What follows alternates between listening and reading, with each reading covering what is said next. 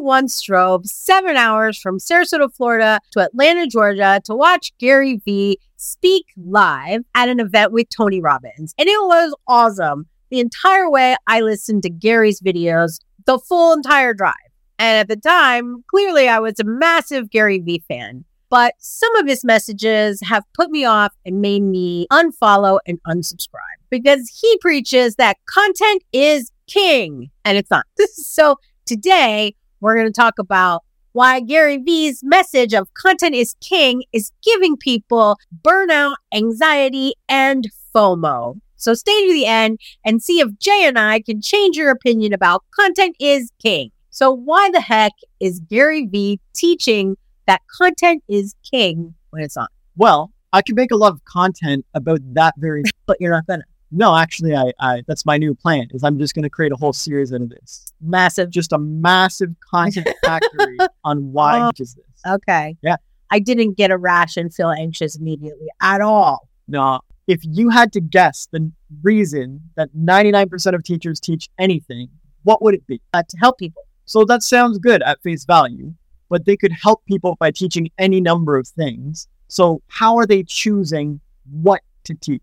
If you teach your child something, you just randomly teach them everything? Every single thing, I'll just teach my child. Or do you go through an experience with your child, feel a little like friction or something's not right here and I need to teach something now? Okay, so that makes sense. Yeah, if I've taught somebody something, it's because there's something happening about it now. Like we coach entrepreneurs still, even though that's not really our main thing, because usually entrepreneurs ask for help in some way. So that makes sense, yes. Yeah, and so isn't pretty much everything you or anyone else teaches usually a personal thing? It's like a personal failing or gap or something they had to learn or saw a need for, and so then they go hard on teaching that. Yeah. Yes. So it's personal. Yes. Okay. So if Marissa Peer is teaching self-love, what can we be fairly certain happened in her past or she dealt with in some way herself or a family member or her first client or something? She had a personal experience with what? Self-love. She probably didn't love herself, and that's why she goes hard on it now. Right. And if you watch Marissa Peer's stuff, she'll probably even be open about that. Yes. But even if she wasn't, what could you assume just from what she's teaching? That she had an issue with self-love. Sure. Yeah. Okay. And if Gary Vee is teaching content is king, what can you reasonably assume? That he had issues with content and getting seen and getting attention. Right. Maybe he had trouble with that, or maybe he plateaued and discovering that opened the doors for him and helped him grow. And now he swears by content. Maybe he had clients or family members that needed this and he couldn't serve them and couldn't help them until he finally realized I need to teach them content is key. Could be anything. Right. But if we ever ask the question, why is so-and-so so big on message X, Y, or Z? What can you reasonably assume? That they had an issue with that X, Y, or Z, right. And that's why they're teaching it now. Right. And so are they teaching it because they fully understand everything there is to teach and they can see that this is step one and they're very knowledgeable at this? Or did they just have some personal experience with this, realize it helped or was worth teaching, and then went hard on it? Yeah, that one. Right. Okay. It's very rare where you find a teacher who isn't teaching from this place. Right. Even me, if I'm teaching about seeing things clearly or being honest or admitting reality, what can you probably assume I wasn't doing in my past or I had an experience with in my past? Those things that you're teaching. Either me or I had partners who couldn't do it or students or clients and I got frustrated and I had to make a curriculum around it and now I have to teach it for whatever reason or I did this when I was a kid and now I'm scarred and I want to make sure no one... You see what I'm saying? Yeah, it's what we're doing with the podcast. Yeah, but so I'm a teacher. And so if you go look at my materials, you can learn a lot about me. True. Right? And you can make some assumptions. Like I don't encourage assumptions, but if you had to make an assumption or a guess or an estimation of why someone's teaching something, you're on fairly safe ground. Right. Yeah. All right. Fair play. And this applies to you too. Why do you teach people about skincare? Or why do you teach people about weight loss? Or why do you teach people about finances? Like, did you have personal experiences with any of these areas? Yes. And have you decided they're very important? Yes. Right. And so why are you so anti-content now? When even a few months ago, weren't you putting out 14, 19 videos a week? Yes. 19 videos a week. So Because I know the burnout it causes, I know the anxiety, the FOMO, I know it's not worth what you go through, at least in the beginning as a solopreneur. yeah, So, startups and solopreneurs right. is the main issue with this content is king. Right. And even like personal brands, people who are trying to grow a personal brand, like same thing. Yeah. So does that answer your first question? Why does Gary Vee go so hard on content is king? Yes. But that's a great answer. Just like you. Makes sense. Just like you, he probably saw that people need this, and he had burnout and anxiety, and his growth was plateauing, and nothing was happening until he discovered that content everywhere wins, and now he needs to teach this to everyone. Like, he went through a similar journey. But it's super annoying. So, like, I get what you're saying. Like, he had a problem, but also, like, he had things that other people don't in the beginning. And so it's just annoying to me to hear him go on and on about, like, I get hives just hearing him list the platforms and like posting 3 or 4 or 5 times a day on each one and different content on each. Like, what? Yeah, I know you don't like.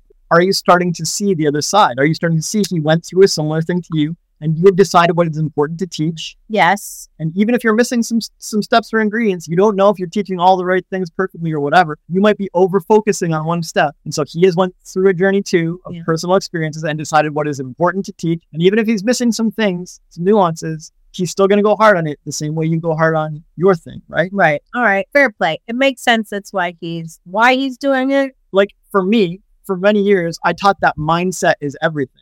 Right. Change your mind, change everything. Yes. And that was wrong. Like, it was an over focus. It was an incorrect teaching, like just like Gary. Like, why am I putting so much emphasis on mindset? Now the people who need to make physical changes in their nervous system or have somatic experiences or therapies, or they need to re-regulate their system or whatever, right? They need to get mobile. They need to have some movement. They need to have some exercise. Yes. These people are going to go around with problems buried in their nervous system, and they're going to be focused on changing their mind over and over and making no progress.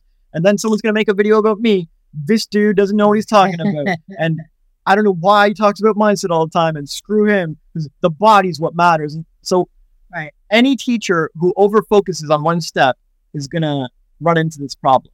Definitely. And most teachers do this at least once in their teaching career. Yes. So let's be a little gentle, because I've done the same thing. I didn't teach about body care or emotional mastery for a long time. It was always mindset.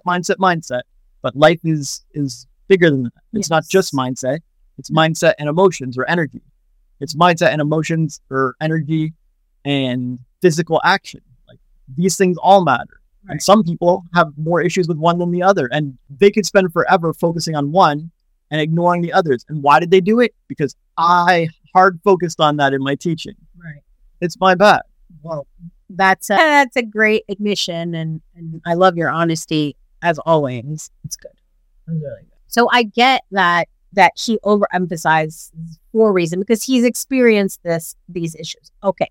But he's still teaching it. He's still teaching content all day long on all the platforms. And I want to know, how the hell can people do this or not get burnt out? So, okay. Is content bad? No. Okay. Is content necessary? Some, yes. Right. Yeah. So similar to walking or talking or eating or hugs, they're necessary in a certain amount, but you can overdo any of them and then there will be problems. Right. Okay. So does that not apply to content?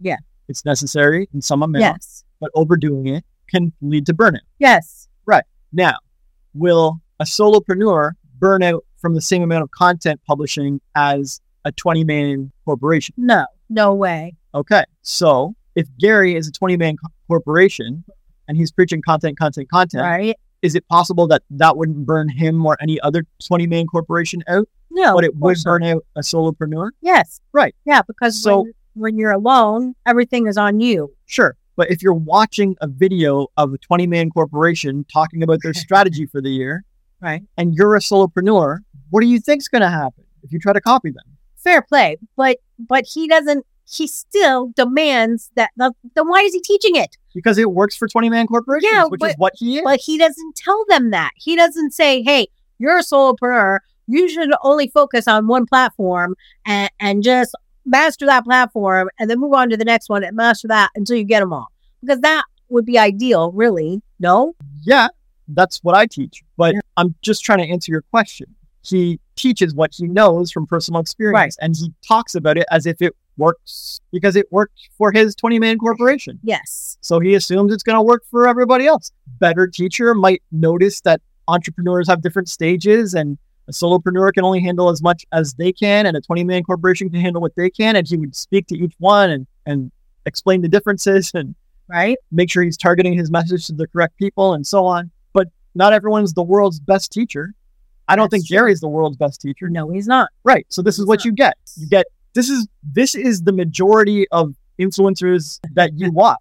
Their top skill is not teaching. In fact, teaching is usually not even their top 5 skills or top 10 skills. They're actually mostly just bad teachers.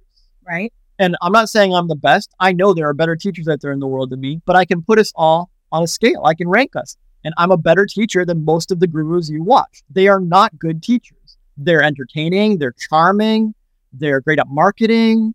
They're great storytellers. They have lived a lot of life. They're attractive. They're usually attractive. They have a lot to offer. They have a lot of value to share. They do. Yeah, agreed. But where and there did I list teaching that they have to offer? So you can't really expect him to be a good teacher, can you? You can expect him to be good at all those other things. But I guess to me, like I was a teacher by trade, a literal teacher in a classroom many, many years ago. And you've been teaching also your entire life. It's natural for you. So I guess to me, it's so easy and it comes natural to me. I feel like if people are getting on the camera and they're trying to teach someone something, like perhaps you should know how to do it. Okay, but who teaches the teachers? Us. No, but who teaches teaching? Like, how are they going to get better at it? You get a lot of pitches as an influencer for how to teach better? Probably not. Have they ever seen an ad for one? Has anyone anywhere ever offered to teach them how to teach? But they have coaches, no? So I'm assuming. But are those coaches teaching coaches? Probably not, no. So how are they going to get better? Right. They're learning how to speak better and how to grow their business and how to make better content, but they're not really learning how to teach. I mean, like I took classes in school, but for me, it's also a very natural thing my whole life also. So are you a great teacher? I'm not as good as you. It's not a comparison. I'm just saying like what do you rank it on? It's just that feeling. Like, so like how many of your students got the lesson and succeeded? And how many of his students got the lesson and succeeded? Okay, fair play. But to me, and I may be wrong, the way that I can tell if you're a good teacher is if you can teach this complicated topic to a child, which I have. So I'm not saying it makes me better. Like, I don't know. But Gary has kids, right? Yes. So has he taught them to be successful business people? I have no idea. They're little still, I think. Do they all make content? No, I don't think so. Are they like 3-year-olds like cranking out the content? I don't think so, no. Yeah. My point is, if we look at Gary for who he is, or look at any of the influencers for who they are, great teachers is not going to be high up on the list. Even if they try to do their best at it and they're passionate about it and they love it. To me, it's like watching like teenagers play a sport. If they just love it, great. Like they're out there loving it. And you watch them and they're just flailing around and it's like, I don't even think you guys know the rules of this game, but they're passionate. And maybe one day they'll be a great athlete or sports player or something, right? Right. Fair enough. But in the meantime, I don't expect them to magically turn out top quality basketball, right? Yeah. And so to me, that's what most of the influencers are. Most of the gurus, they're in sort of a teaching profession. Yes. But they have zero teaching background, knowledge, practice, skills, whatever. And they mostly succeed just by having huge audiences and numbers. So you're bound to teach someone effectively, but I don't think any of them could enter a teaching competition and beat other pro teachers. Yeah. No, so they're not good at it. Right. Well, so my family is full of natural teachers. My mother's very good at teaching. She's taught languages to other people. She's taught other topics and subjects. Like my entire family. And my stepfather struggles with teaching. And my mom is constantly saying mean things to him about this. But he's never tried to teach other people. So like I'm bringing it up because what you said just now reminded me of this situation too, and how if you're not taught to teach, if it's not a natural thing for you, I guess you would never kind of question it, because my stepdad, he never actually said, how can I teach better? Like, he's never asked. So he's never sought out how to teach. So you're right. All these gurus probably haven't either. They assume because they know the information, they can tell other people, and that this is teaching. Yeah. And so a good teacher is going to use other methods just than telling you the information. Absolutely. And even that, all you just said, might be not up to par. Like, everyone feels like they're a good teacher or feels their family is full of good teachers. I'm sure I could go talk to someone. They would say the exact same sentences coming out of their mouth. I feel possibly, like, yeah. Would you both be like exact same level of teachers? One of you would have better teachers in the family, right? Sure. And so good teaching isn't really measured. People don't track it. No, and there's no. That's why teachers are paid so crap. Yeah, that's definitely part of it. But like, if there were competitions and teachers had to teach a certain topic to certain students, and the students were put into levels, and this was a fast learner, and this was a medium learner, and this was a like slow learner or whatever, then we would see who the real good teachers are. They would all have to teach gravity, or they'd all have to teach finance, or they'd all have to teach content or whatever. And we would see by results, by how many students they all succeeded with. And we don't have that right now. No. But I can imagine it, and I've thought about this, and I can tell, and I have very strong predictions about who would win. Right. And I know if I'm a better teacher than those other people, or if they're worse than me, or if I'm worse than some other people. And that's how I know that I'm a above average teacher, but I'm not the best. And there are other teachers out there, and they would beat me. And I'm at a certain level in this teaching competition. Right. But when we talk about Gary or most of these influencers, they're usually an even lower level in this teaching competition, this imaginary teaching competition. If you gave them a problem student or a problem child, they might spend forever and not pull it off. Fair play. And so I guess that's probably why it bugs me too. So because I worked with special needs children, I worked with children who don't speak the language, and I taught them English as a second language.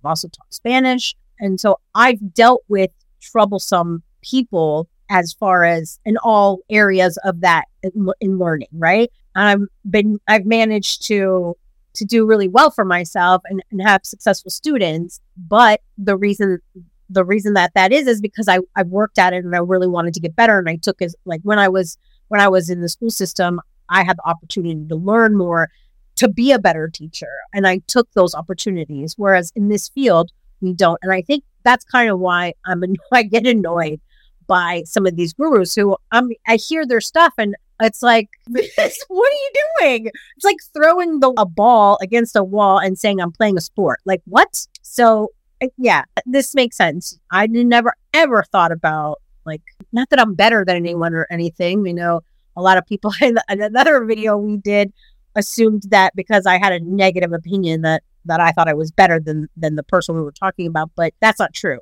I don't think that I'm better than Gary at business. I think he's really good. I think he's amazing. I think he's incredible. That's why you drove 7 hours to see him. Exactly.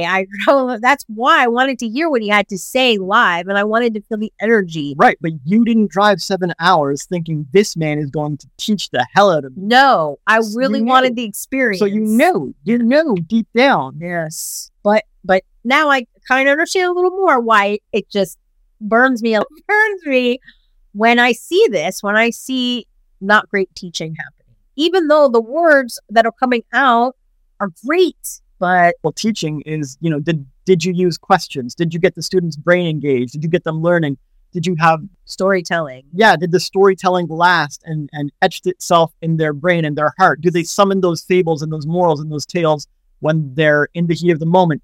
Did you give them enough repetition and enough practice and enough habituation? And it's like, no. None of these influencers did that. Right. Because they're not teachers. They're more like magazine publications. Oh, that's good. Popular Science is a great science magazine. Yes. But would you use it to learn science? No. Right. I use it as an extra, as a side resource, but never like my full curriculum. Right. And PC Gamer is a great gaming magazine. But would you use it to learn to program a game? No. Right. No. And so this is the problem. Is that most of these influencers and gurus have never set out to actually teach.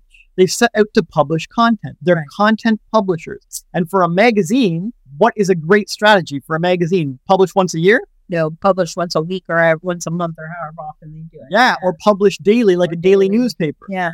Yeah. The newspaper will beat the magazine. There you go. Why? Because they publish daily. Yeah, because content. Yeah. And so if a newspaper or a magazine or an influencer or a Gary Vee is in the content game, in the publishing game, and they're not teachers, if they're not in the teaching game, what is a great strategy for them? They're in the content game. Right. All right. Would you encourage an artist to make one piece of art a year? No. I would encourage them to do it daily. Right. To practice their craft. All right. Fair play. But I wouldn't encourage them to post about it every day. I'd rather them go practice their craft. Yeah, because then they would become a publisher. They would become their job and life and brand and career would be as a publisher, not as an artist. That makes so much sense. Thank you. That's really good. This is very helpful. So Gary is a publisher. You are correct. He publishes a ton of content across all of the platforms. He practices what he preaches. He does. And I like that. And I love the sincerity. However, he is streaming live on Twitch during his business meetings. Like he's muting the microphone. And so he's not really providing any value. People are just staring at him. So why is he treating his business like content when I think this is just creating FOMO, fear of missing out? So why? So this goes back to what we just talked about, which is teachers versus publishers. Teachers are concerned with creating super high quality, valuable, instructional, life-changing content that transforms a student from night into day or like takes them to a new level and so on. Publishers are focused on creating resident entertainment, resonant content and frequent and feeding the people as much as they can eat. It's a very different attitude, industry, role. Right. So if we agree that Gary is a publisher and not a teacher, even if he presents himself as a teacher, if we agree that really, truly he's a publisher, what is he focused on serving up? Resonant Content. Yeah. And so you might not find the muted business meetings valuable in any way, but a fan of Gary Vee who dreams of being closer to him would see it as a valuable way in, as a closer personal connection to Gary Vee, of knowing behind the scenes. If I could show you behind Corin's crafting workshop, her house, her tools, her process. Yes. Even muted, you going to watch it? Probably, yeah. Yeah, and you're going to learn a whole lot, or are you just happy that you got to see behind the scenes? I like the behind the scenes. There you go. Same thing. And so he publishes more resonant content and his fans eat it up. Did any of them transform their lives by watching the business meeting? No. But did they get a small break after their job and feel closer to their favorite celebrity? Yes. Yeah. So. All right. But do you think that it's creating the fear of missing out in the fans though? Because like if I am watching Corin or any of the like bigger accounts or whatever, and I'm seeing the behind the scenes, then I'm gonna, because okay, I will confess, when Corin had a smaller account, like I had FOMO. I was like, I'm not doing this. I'm not making content. I wasn't making art. I was making art, but not the art I wanted to make. And so I kind of felt like this. And so this is why I asked the question. Yeah, because I know what it's like. Sure. And my question to you is, let's say you were a crafter back then watching her stuff. Wouldn't that FOMO be good? Like you're sitting around doing nothing with your crafting. If this gets you off your ass, if this like makes you aware that you're doing nothing, like that's better than being ignorant of doing nothing. At least now you know, like, damn, I'm doing nothing. Maybe you can do something about it. Like it's a step in the right direction. All right. FOMO is good for a lot of people. They should have FOMO. Oh, you missed that concert?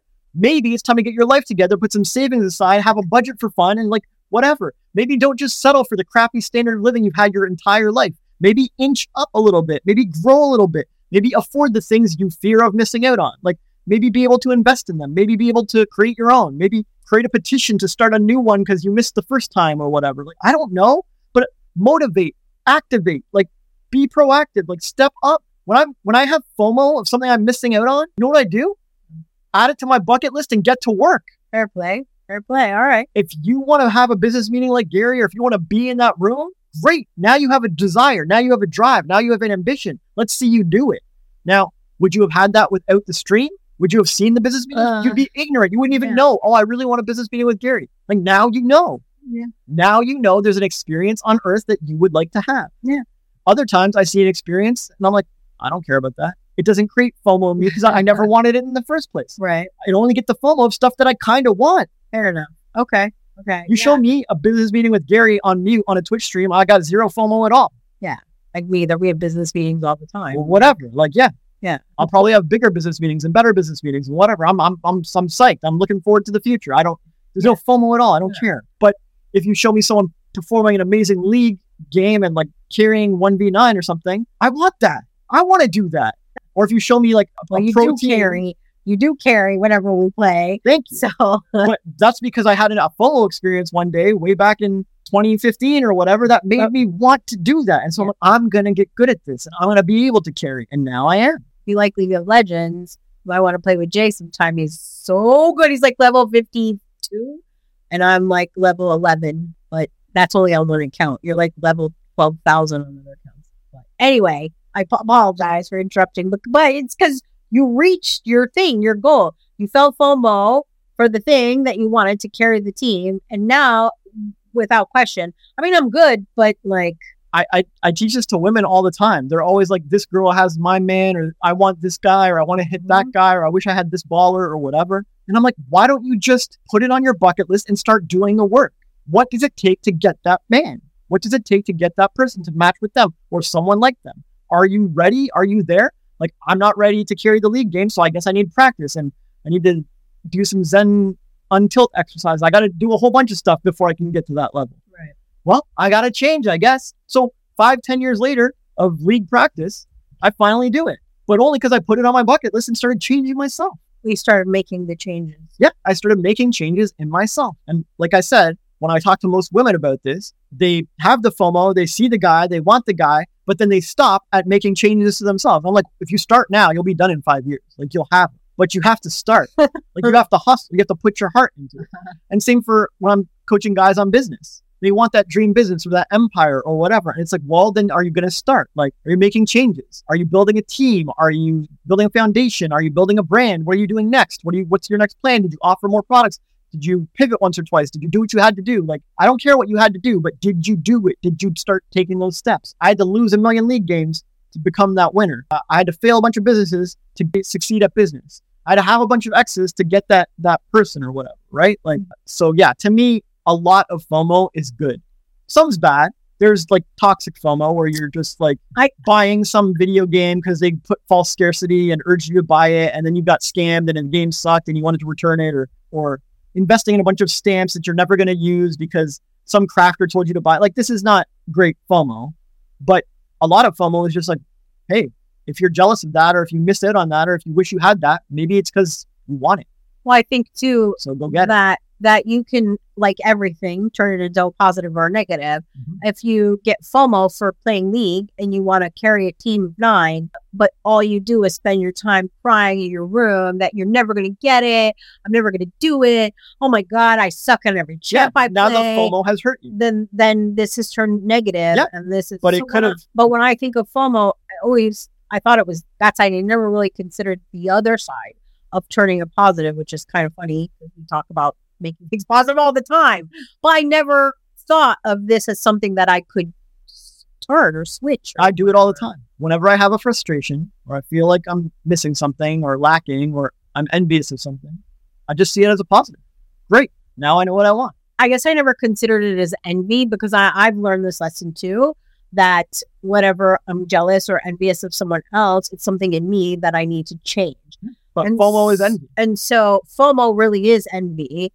And though, like, a lot of people feel that way about Gary himself, like they want what he has. Sure, so get it. And the business he has, but they're not taking the steps. They're just living in the FOMO instead of doing things, which is not making content. No, but he's trying to help. Actually, if people want to be like Gary, they really should make content. They want to be a publisher too. Oh yeah, that's a good point. If you're going to get into the publishing game, listen to this man's advice. He's good at it. And if all of his fans want to be like Gary and they want to be publishers too, they should be making tons of content. Okay, so I have another question that's not on our list. Okay, as coaches, we teach other people how to grow their business. Mm-hmm. So is this something we need to be putting into my discovery calls to when I ask a million questions? Like, do they want to be a publisher or do they want to be a teacher? Like, there has to be. Yeah, I mean, that's a great question. I mean, you could absolutely add that to your discovery calls and your DAP selling questions. To me, it's kind of basic. Like, everyone is either going to be in entertainment or education or some kind of hybrid of both Right. in a certain mix. Yeah, but if they want to be like some of these gurus who are just posting nonstop all the time, this is publishing, no? Yeah, but what I'm saying is I generally have no problem telling the difference. You can bring me anyone and I can tell if they want to be in entertainment and publishing or if they want to be in education and coaching and teaching. Right. It's not hard for me to tell. No. A lot of this whole episode comes from you confusing one with the other. And it doesn't help that a lot of them misrepresent themselves or like portray themselves as the teacher when they're really the publisher, or they're portraying themselves as a great content creator when really they just like teaching. And I get that it can sometimes be confusing, but once you learn this and get a handle on this, it's pretty easy to spot which camp somebody falls in or which they lean towards or what kind of blend they're looking for. And if you show me anyone, I won't need to ask very many questions before I can tell what they prefer to do. You had a client come to you recently, and how enthusiastic were they about growing their actual business compared to making content? She, in her mind, it's all about content, so much so that she's willing to give up 50% of all of her profits. So she doesn't have to do the things to grow the audience because all she cares about is the creation. Right. And does she have a life history of creating? Yes. Is she a creative person? Yes. Does she enjoy creating? Yes. So do I need to ask any discovery questions? No, I guess not. I mean, I already knew, like, fair play. Okay, very fair play. If it's someone who's new and may not, like, I guess it's a good question for those who don't jump out at me at once. Because in her case, as soon as she started talking about the business and what she wanted, immediately I was like, whoa. Like, I gotta rein this in, because I think like within the first 10 minutes, I was telling her, your business is 10% content and 90% outreach. So yeah, that's a really good point. Okay. Well, thank you so much. You are an excellent teacher. Do you think that you're a better teacher than Gary? Absolutely. Me too. I'd have a competition any day. Me too. I would teach the student first and faster and better and more permanently. What? I'm saying I know what I'm good at or my personal strengths, and Gary knows his, and I don't even think he would even question it. You know what I mean? Like, he's a smart guy. I don't think he would disagree with anything I've said here. I think he'd be like, yeah, you're a better teacher and you have more of a passion for teaching. And I'm not really that passionate about teaching. I am passionate about publishing. Yeah. I think he would just agree with everything I've said. Well, his thing is day trading attention. So right there, that tells you. I'm saying. Like, that's a publisher. That's what he wants. He wants attention. Yeah, and that's what the publishers all fight over. All the media conglomerates fight over. Is the attention. Yeah, viewer attention and viewer retention and view time and watch time and which channel gets more of the attention. Okay. They don't care about any of these other things. This is the only thing they care about, and it's what they focus on, and it's their whole strategy, and Gary is one of them. I would rather, I'm not trying to manifest this, but I would rather have one person watch the video or listen to the podcast and really get the lesson and really apply it and learn it deeply than 1,000 people watching it and not getting anything. Sure. You've just described a parent. The parent of one child is fully in the education camp. Yeah. They're not looking to entertain or get the child's attention. In fact, most of the time they want the child to give them a break from the attention and go watch TV. Yeah. They just want to teach. Like, they want to have bonding moments with the kid and see them grow. That's my favorite part. Whatever. The point is, unless you're, I don't know, Kids Magazine or Fisher Price or something, you're not going to be entertainment for that demographic. Right. You don't care about getting all of the attention of all of the kids everywhere. You care about teaching one single child. And that's a noble job. I respect all parents who do this and elevate people. Are they all natural teachers? I don't know, but they make it happen. And they don't have giant businesses. They don't market and they don't reach a ton of people, and they're not publishing and they don't have content. They are just pure teachers. And then publishers are just pure publishers or pure entertainers, and they're not looking to teach at all for the most part. Some of them might have a message, or they might be spiritual publishers or something, whatever. But for the most part, heavy on the entertainment side. And most businesses fall somewhere in between. Yes. Like, I'm an artist and I prefer to create content and create my work or whatever, but I know I have to publish some content to get some attention and sell some stuff. So I'm half and half. And some people are right in the middle, and I'll do this, but I'll partner with someone who does the other thing. That's what you did. Yeah. But I know my strengths. I know my weaknesses. I know what I'm good at. I know what Gary's good at. And I'm happy to admit all those things. And I think he would be too. Right. So. Thanks. I appreciate your honesty.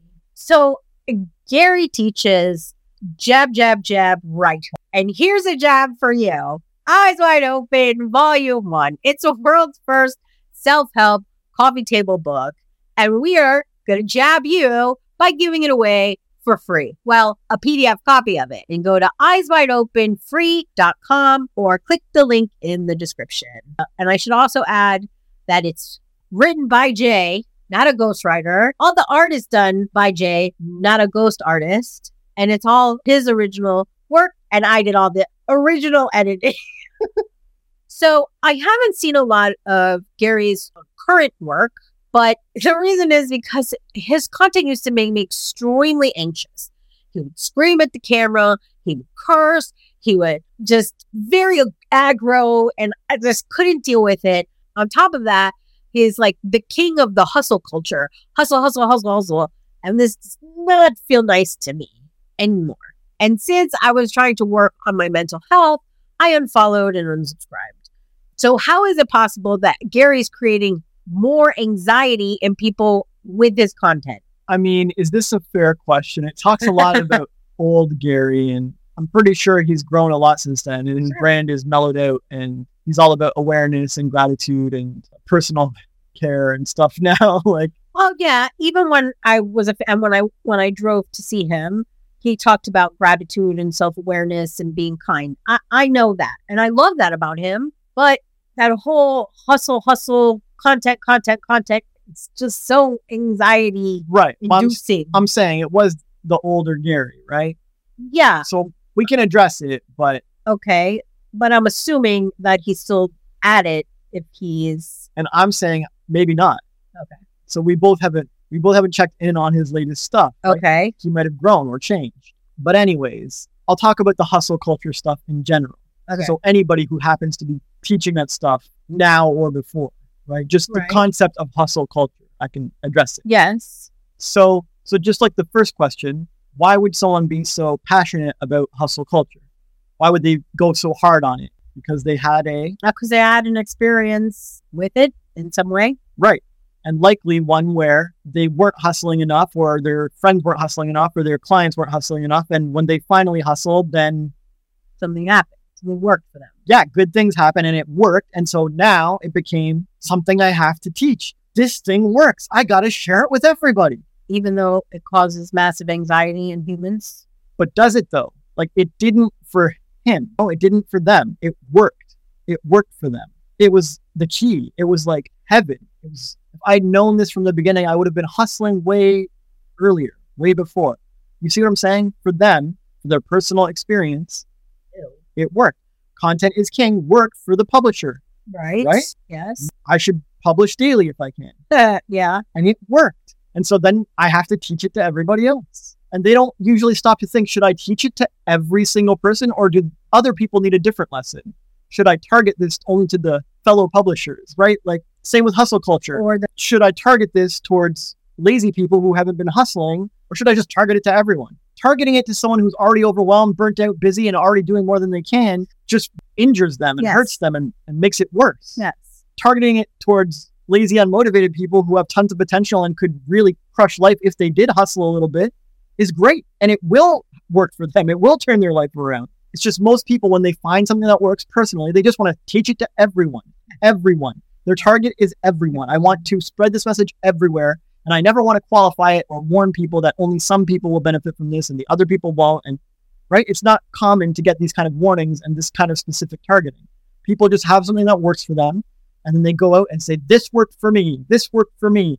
This worked for me. You should try this. You should try this. You should try this. And it's like, that's okay. But ultimately, it's just going to lead to a bunch of burned out people or already overwhelmed people who shouldn't be learning from this, trying to copy you. Fair play. Yeah.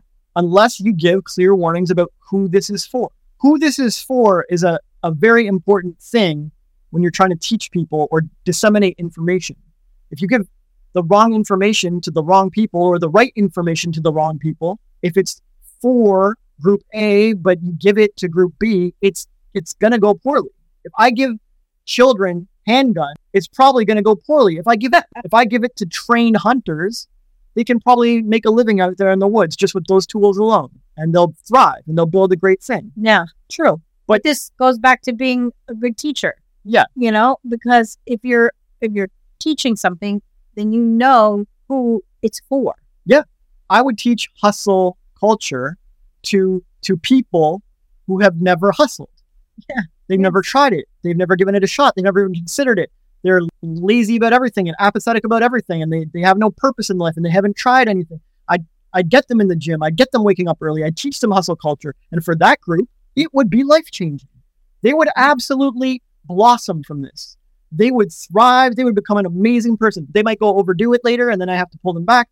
That's a whole separate thing. But in the moment, it would be a great lesson for them. I would be proud to teach that to that group. So who is hustle culture for? It would be for them. Right. I'd even be happy to teach it to a group of plateaued entrepreneurs. Like maybe they want to do stuff. They want to get new staff. They want to hire new people. They want to expand their brand. They want to make new products. And it's like, but I don't have time. It's like, if you just hustle a little more, could you make the time? Could you hire that first person, which would free up your time? Like, fair play. Okay. It makes sense. Maybe a little hustle culture might be good for some of those plateaued, stagnant entrepreneurs as well. I'm not sure. Maybe they're already overworked. So it's a little dicey. Depending on what they need. Right. But I'm definitely not going to be teaching that to burnt out solopreneurs who are already waking up morning to night, hustling, doing their work at home and their homework and their corporate job, and then coming home and making the business and blah, blah, blah. Holy crap. Sending them that message, terrible. So I don't care how good your teaching is or your lesson is or your message is. Some people are great targets for it and they're ready for it and you should serve it up to them. And some people would literally be harmed by serving up that message to them. And we can't really control that on YouTube super well. No. So all we can do is qualify it before we give the message. It's just so we're clear. This is for so-and-so people. And even I'm weak at this. I don't always do this. But I am pretty good because when I teach one-on-one, I read my audience and I know what they're ready for and I know what message will help them and I give it to them. Unless they have some kind of weird trauma that I've missed or haven't or they're hiding. Read or whatever. Yeah, if they're hiding it, then I can't. I know. But if they show me who they are, then I won't do that. Well, this makes a lot of sense for me too, why I felt so much anxiety. At the time of my life, when I was following him and driving to Atlanta to see him and stuff, I was moving my family cross country. I was homeschooling 2 children. I had 3 kids in the house living with us. And I was also working part-time on another business and doing a side job too. So all that stuff. And I hadn't cured my anxiety at the time. So I was still having panic attacks daily. So on top of that hustle culture feeling of that, oh my God, what is he talking about? All this stuff, that's the stuff that brought anxiety. When he talked about the gratitude and the self-awareness and the kindness, that's what drew me to him. But that other stuff just was not. Sure. But what if he introduced the hustle culture teachings and message with something like, disclaimer, if you're a stay-at-home mom with a job and kids and your hands full, my upcoming hustle culture message is not for you, okay? You got to look at my gratitude content and my awareness content. But for the rest of you guys, you know you could be doing more. This message is for you, right? If he leads with that disclaimer, now, no matter who comes to watch it, they'll know, oh, it doesn't apply to me and I don't need to copy this part. I don't need to learn this teaching of his. I'm already over hustling. Perfect. But he doesn't do that. And most teachers don't. And not even I do. Well, in our bio, we say you will be triggered on purpose. So sure. But you're right. We don't break it down like that. And not on every individual message. No, we don't. Yeah, fair enough. So it's on the student to read the channel and be like, oh, okay, he's going to talk about hustle culture. I should be careful here, or know my own sensitivities. You didn't do that. You just watched it. And then we're mad that the message didn't resonate with you and would burn you out. Yeah. And then I unfollowed and unsubscribed. Sure. And this is what happens. And Gary's okay with that because he's like, well, whatever. You don't like me, just unsubscribe. He doesn't care. Sure. Of course not. But he also realized that this message was not great for the majority of his audience as he grew, or it was preventing him from reaching more people or something. And so he toned it down and he doesn't go as hard on this anymore. That's good. I'm glad. Yeah. There's still always a place to teach hustle culture to a large chunk of society who are apathetic and unmotivated and not hustling at all. But that's what your critique does. Yeah. And there's a lot of disenfranchised men who are just wasting their life away and they could be making something of themselves. And he appeals to them and targets to them and speaks to them. And that's his message. But if I'm already doing all the things he says or pulling out all the stops, or if I'm already hustling and he tells me to hustle more, I might just get burnt out. Fair play. If I take him at face value and if there's no disclaimer or no warning about the message or no targeting. So this whole question that you asked boils down to, giving certain lessons to certain targeted groups and doing whatever we can to avoid them reaching the non-receptive groups. Right. But on YouTube or Instagram, you can't really do that. Anyone can come look, even an overworked, burnt out person. Yeah, people who hate us and don't like us and our exes, both of us. Yeah. They come and look at our stuff. Or burnt out stay-at-home moms can go watch his hustle culture stuff. No one's going to stop them. I want to make sure I understand clearly, right? Mm-hmm. So my takeaway from this is that really it's about the student in this case, not necessarily the teacher for this part.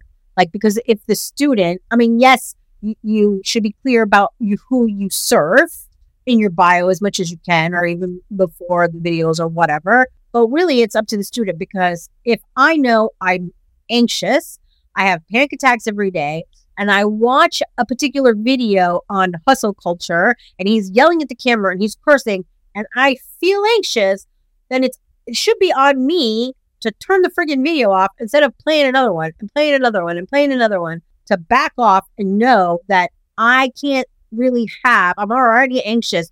Like, I need more calm and less anxious people in my life. Yeah. I mean, it's up to everyone to do their right. So teaching is transmitting a message or some learning or some instruction to a student. Right. For that to happen, the teacher has to be teaching well with clarity and resonance, and the student has to be receptive and open and ready and vulnerable enough to learn. And these two have to be a match. Like, the message has to be a match to that student. If it's an unmatching message, like a hustle culture message to an overworked, burnt out stay-at-home mom, then it's not a match. Right. And so there will be problems. But it's up to both the student and the teacher to self-correct and make sure there's no problems. The teacher could realize, man, I should give a disclaimer about this one, because this really isn't for everyone. Some people are already hustling. I should try and exclude them from my message and let them know it doesn't apply to them. But the student should be like, well, he didn't give any disclaimer, but I'm pretty sure this message isn't for me. It does not feel right or resonate. And I'm just going to look at his gratitude and his self-awareness and kindness stuff. Either one could fix this problem, or they could both be stubborn. I'm not going to give a disclaimer or guide my message away from anyone. I'm not going to be gentle or open or detect a mismatch or anything. I'm just going to force myself to binge more of these videos. Like, all right, then both of you are insane. Like, both of you are trying to create harm. Like, none of you are trying to fix the situation. And then if only one of you is trying to fix the situation, props to you, but it might not be enough. Like, right. Okay. Like, if I saw one person trying to fix this and the other person not, I would be like, that's who I want on my team. I love the proactivity. I love how they're trying to get the message to the right person and make the teaching work or whatever. And I don't want to be anywhere near this person who's trying to be offended for no reason. Like, they could be helping. So for a message to transmit between teacher and student, it takes cooperation on both parts. And each person can be playing their role super well or super terrible or somewhere in between. And if a message isn't getting through, it's going to be more on one than the other, and both have agency to improve it. And if it's not a fit, they're going to separate. Right. Well, I think too, on top of that, one more thing he could tweak is to niche down a little bit further. Like, entrepreneurs, hustlepreneurs. Yeah. Like, he could target hustlepreneurs. You're so good at this. And if he targets hustlepreneurs, he won't get any of the stay-at-home moms, like overworked homeschoolers or whatever. Yeah, it's true. He would just get the hustlers. All right. Fair play. That's good. That's very helpful. This is why we teach to niche down as far as we can. And he did in the start. It was wine people. Yeah. That's a very specific niche, wine people. But Gary wants to grow. He doesn't want to stay stuck at wine people. He wants to reach other people. Yeah. So it's a bit of a tough sell. Hey, you should niche down. Right. No, that goes against my life philosophy and my whole dream and everything I'm trying to achieve. Get out of my circles. Like, if you preach niche down when he's trying to expand his niche, right, I don't see this going well. Yeah, you're right. And that's good. I get it. Thank you so much. Okay. So this last question was kind of stupid, and just bear with me. Okay. So I'm a creative person. You're a creative person. We both write. We both are artistic. We both make our thing. Everything that we put out into the world, we have created together as a team or individuals, right? So Gary has written a bunch of books, right? But he's had a ghostwriter write the books for him. And this annoys me so much, and I don't really get why, but it's okay. Why does it annoy me so much that he uses a ghostwriter to write his books? He's really great on video. And I agree he wants to be everywhere, but I want to know why it bothers me so much that he uses a ghostwriter. It just annoys me. Okay. Just so I'm clear, do you want to know why it annoys you, why he does it, or why I'm fine with it? Yeah. You verbalized my question better than I was able to do. As a good teacher should. Yeah, so thank you very, very much. Okay, well, as for why he does it, I've found that personal examples work best with you. So have you ever used ChatGPT to facilitate your writing in any way, shape, or form? Yes. To make it shorter, to make it more concise, yes. Have you ever used it to get a jump start on something? To start off the ideas? Yes. To get a template? Yeah. Okay.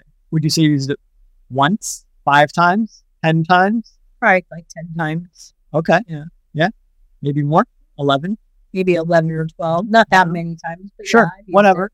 Yes. Isn't ChatGPT the same as a ghostwriter? Aren't you just saying to someone else, write me some shit about such and such? With very little effort on your part. Use a throwaway sentence, and then it's delegated, and then it comes back to you served up. And then you take it and massage it or do whatever you want with it. But it's covered, it's paid for, it's done. Fair play, yes. Okay. I've used it. Okay. So this answers why I'm fine with Gary having a ghostwriter. Right. Okay. Because now with AI, everyone has a ghostwriter. Yeah. Okay. And before AI, we would hire ghostwriters, but it was just the same as hiring ChatGPT. All right. Everyone does it. Fair enough. And why do they do it? Why do people use ChatGPT? Why did you use ChatGPT 10, 11, 12 times? To shorten what I was trying to say, to improve what I was trying to say somehow. So, sure. You had something to say that you wanted to put out into the world, and there were tools or resources or people nearby who could do it faster or better. All right. Or something than you. Fair play. And so you were happy to invest in them. Yeah. You were happy to give them instructions. You were happy to interact with them. You were happy to delegate to them, pay them if you had to, whatever you had to do. You would jump through whatever hoops that ChatGPT or the ghostwriter had to get your product back. Yes. Because you had something to say.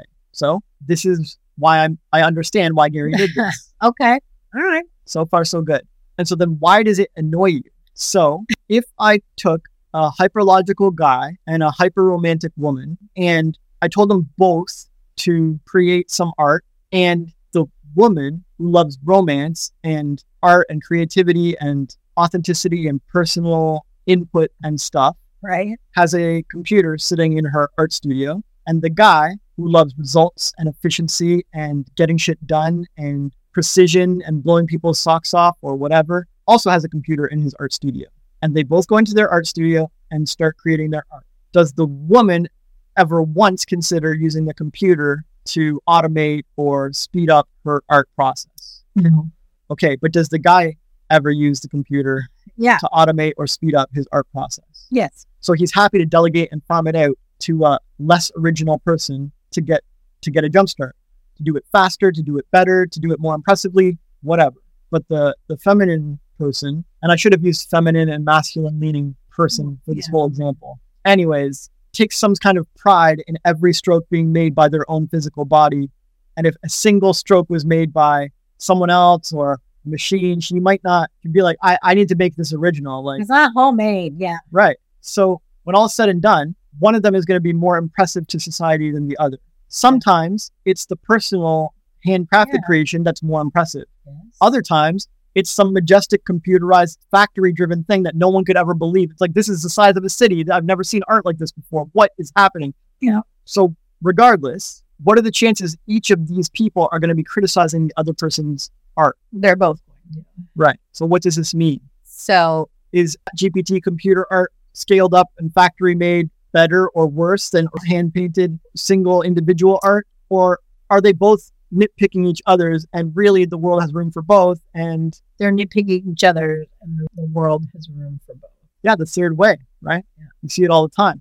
Eminem takes pride that he writes every single one of his rhymes. Right. Even though he had D12, he had a huge team, he bounces ideas off people, he takes pride that he writes every line. And he makes fun of a lot of modern day rappers that have ghostwriters. Yes, he does. But both Eminem and the modern day rappers sell quite well. Some modern day rappers might outsell him in some records or some songs or whatever. And that means society is appreciating both kinds of art. They are appreciating the ghostwritten art, and they are appreciating the handmade, the original art. handmade art.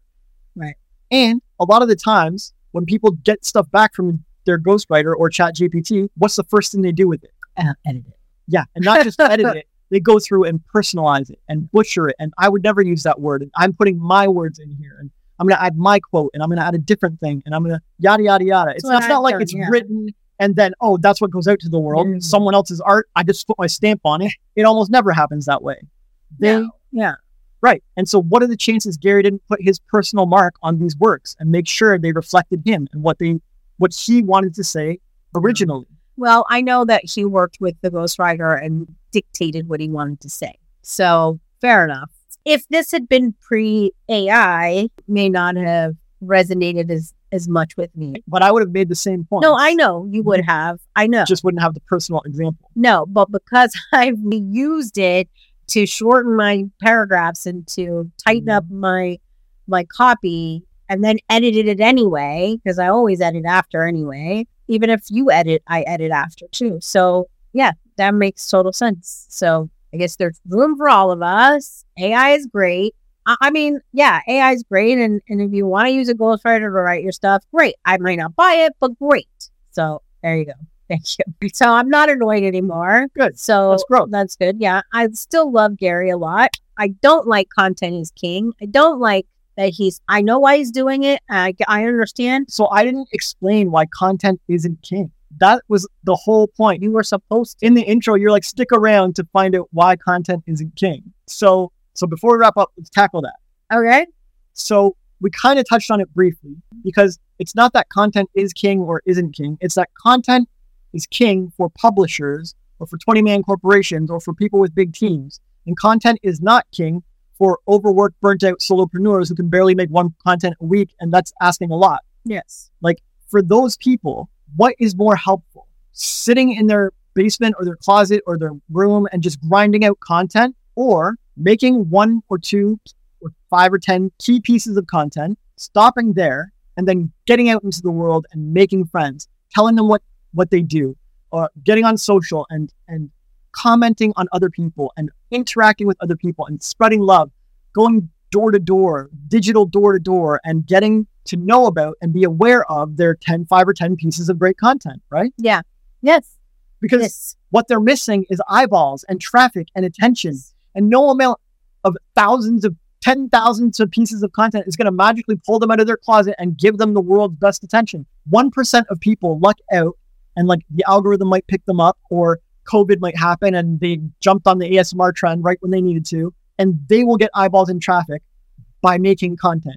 This is not a healthy approach. This is not something to teach or rely on. Those people were lucky. They were making content when a traffic opportunity came along. But do traffic opportunities just come along? Should we be teaching that to people? And just because it worked for them, they got to make content and have magical traffic, everyone else will get that? No. We should be teaching people how to generate their own traffic. Yes. And not rely on the algorithms or luck or fluke. And just grinding out content is never a promise. There are countless people who have made hundreds or thousands of pieces of content in the dark, buried. Nobody knows. Nobody will find them. Yeah, I have done it. And they will learn the hard way after years of misery of like their whole life savings gone, all their time gone, years gone, relationships left them, but they have 1,000 pieces of content that no one gives a fuck about. We know some people like this. Right. They will find out the hard way that they should have made 5 or 10 pieces of great content that help people, and then get eyeballs on it and traffic. Go make connections. I almost want to say that for the solopreneur, connections is king. And for the 20-man corporation that already has connections and people know them and in the industry, content is king. Yes. They should go be everywhere, be top of mind, be on every platform. Great, sure. But if you're teaching that, you should be teaching it only to other established businesses with big teams who are able to scale and can add more content without burdening themselves. You should not be teaching it to overworked solopreneurs who are starving for attention and traffic, because teaching them to grind out more content will never magically bring them connections and traffic. Well, actually, it will. That's the worst part. It will bring 1% of them magical connections and traffic from the algorithm because they made 1,000 pieces of content. That's the worst part, is the 1% who it actually works for become the teachers. And then they go tell everyone else, just do what I did. Grind out content and you'll magically get traffic. No, traffic is not a magical thing that you deserve or earn just by creating content. There are countless talented geniuses creating content that will never get traffic. True. Unless they are taught to get traffic and they learn the methods of getting traffic and they know how to make connections and all that stuff. All these people who are succeeding through content either got lucky through the algorithm or they were natural connection makers already and they just needed to add content into the mix. And so this is what they do. I added content into the mix and then everything clicked. And it's like, yeah, because you already had connections and influence in the industry and people knew you and you had people in your corner. Hormozy says that. But some tired, overworked, alone hermit artist in the cottage doesn't know anyone and has no connections and they could make 1 billion pieces of content and all they would get is crickets and squirrels. Yeah. Crickets, man. It's true. And it's painful. So content is only as important as your stage of business. In the beginning, it's not that important. You just need a little bit of content to get going. Then you need connections and people to know about you. And then they'll start demanding more content. Like, hey, do you have anything on this? Your first thing helped me, but whatever. And then you're inspired to make more content. It's great. And then as you grow, you'll be like, oh, I'm only on one platform and I'm doing pretty well here, but do you think we could hit Instagram? I need to hire a team. Maybe I could get an intern to help me with my Instagram. But now you're expanding to 2 platforms and you're doing a little more content because you're a team of 2 or a team of 3. Fine.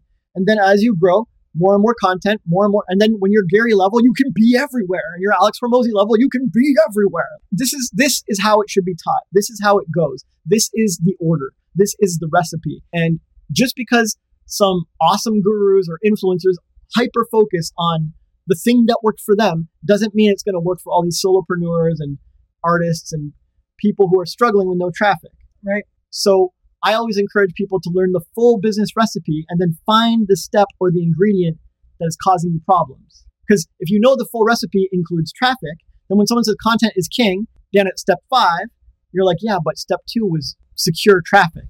I didn't secure traffic. So is step 5 going to work magically for you? No. Right. So always know the full recipe of whatever you're trying to learn, if possible. Yeah. And then you won't get confused or distracted by one guru who hyper focuses on ingredient A or step 5 or whatever. Fair enough. I love it. Thank you so much. Yeah. That's why content isn't king. Content scales with your stage of business. Yeah, because Hormozy teaches that I had to go and scale up. I was only posting once a week and then I started posting 7 times a week across all the platforms. It's like, dude, you already were a millionaire and you already had connections and you had money and you were growing now you're worrying about personal branding. And that's not even, people don't even say that. They assume branding and business are the same. So, all right. This is awesome. It was wonderful. I feel so much better. I feel like I understand Gary now and I'm less annoyed by him. And so this is always a wonderful thing. You are wonderful and amazing. I really appreciate you. Great questions. Thanks. I appreciate you taking the time to talk about this. I appreciate you being honest with the quirks and annoyances and irritations and stuff that come up in life. And that you're willing to work through them with me. It's really impressive. It's really magical. Not a lot of people would do that. And I love that you are able to change your opinion and change your mind by the end of the video.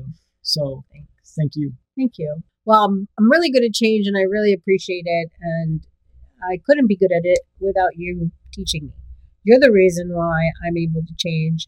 You're the reason why we do this podcast is because you've taught me so much. And when I see people affecting other people's mental health, I want to help those people who are unheard.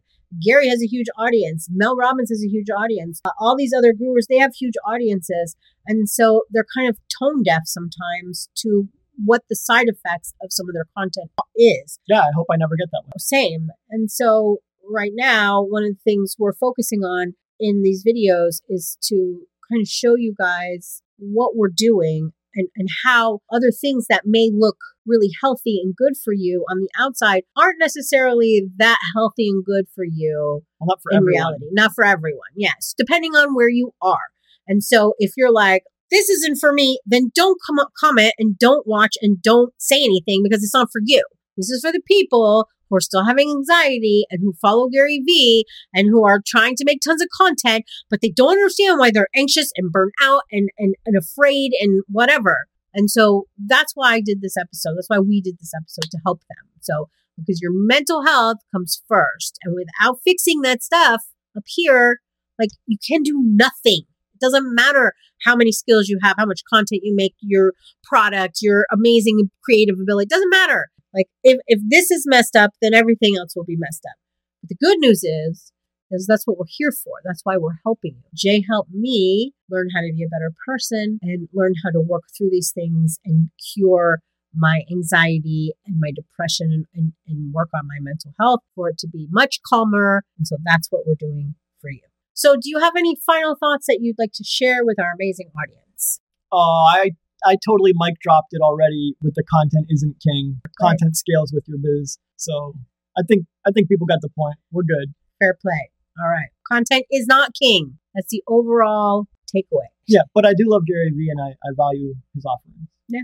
Okay. Well, all of this today is why we call our book and this podcast Eyes Wide Open. After today, you know that content is not king. And if you watch this video here called Is Mel Robbins Creating More Anxiety Than Curing? To help you keep your eyes wide open. Keep rising.